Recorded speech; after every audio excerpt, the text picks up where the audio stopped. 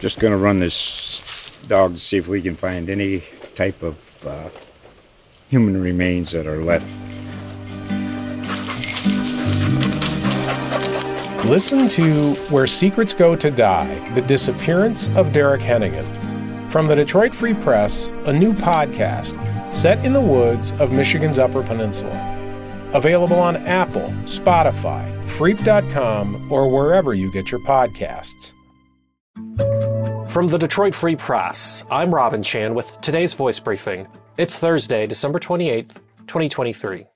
From the Detroit Free Press, this is Dana Afana. Southeast Michigan is ending the year with the third warmest December on record. Temperatures this month have averaged 40.1 degrees, marking the third warmest December in Metro Detroit. The warmest record on point was 42.1 degrees in 2015. A normal average temperature for the month of December is 37.2 degrees, according to the National Weather Service.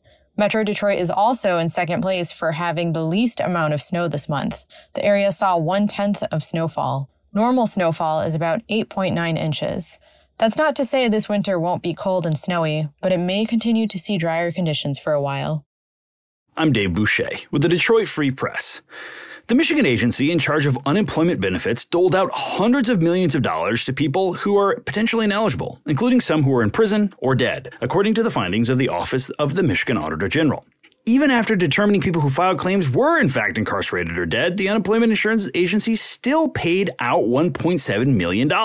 When fraud was identified by the agency's investigations unit, the agency undercalculated penalties by nearly 50% due to issues with an old internal computer system. And while it can still pursue an additional $840 million in fraud penalties, the agency rarely attempted to identify fraudsters, recoup ill-gotten benefits, or assess penalties in a few selected transactions reviewed by the auditor. Additional questionable payments went to many who were either likely too old or too young to work. Auditors found claims filed by people who were purportedly 14 years old or younger, or 100 years old or older. The agency remains under fire since trying to handle the onslaught of cases received due to the sweeping job losses during the COVID-19 pandemic. Leaders say they've already addressed many of the issues raised in the audit while implementing additional changes aimed at reducing fraud. More than 5.9 million claims were filed in the pandemic by more than 3.5 million claimants, the agency said. In October, the agency hired 30 new limited-term employees with a $2.6 million grant from the U.S. Department of Labor.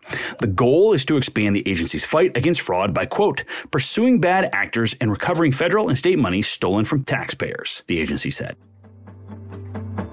Find more from the Detroit Free Press on Freep.com. That's Freep.com.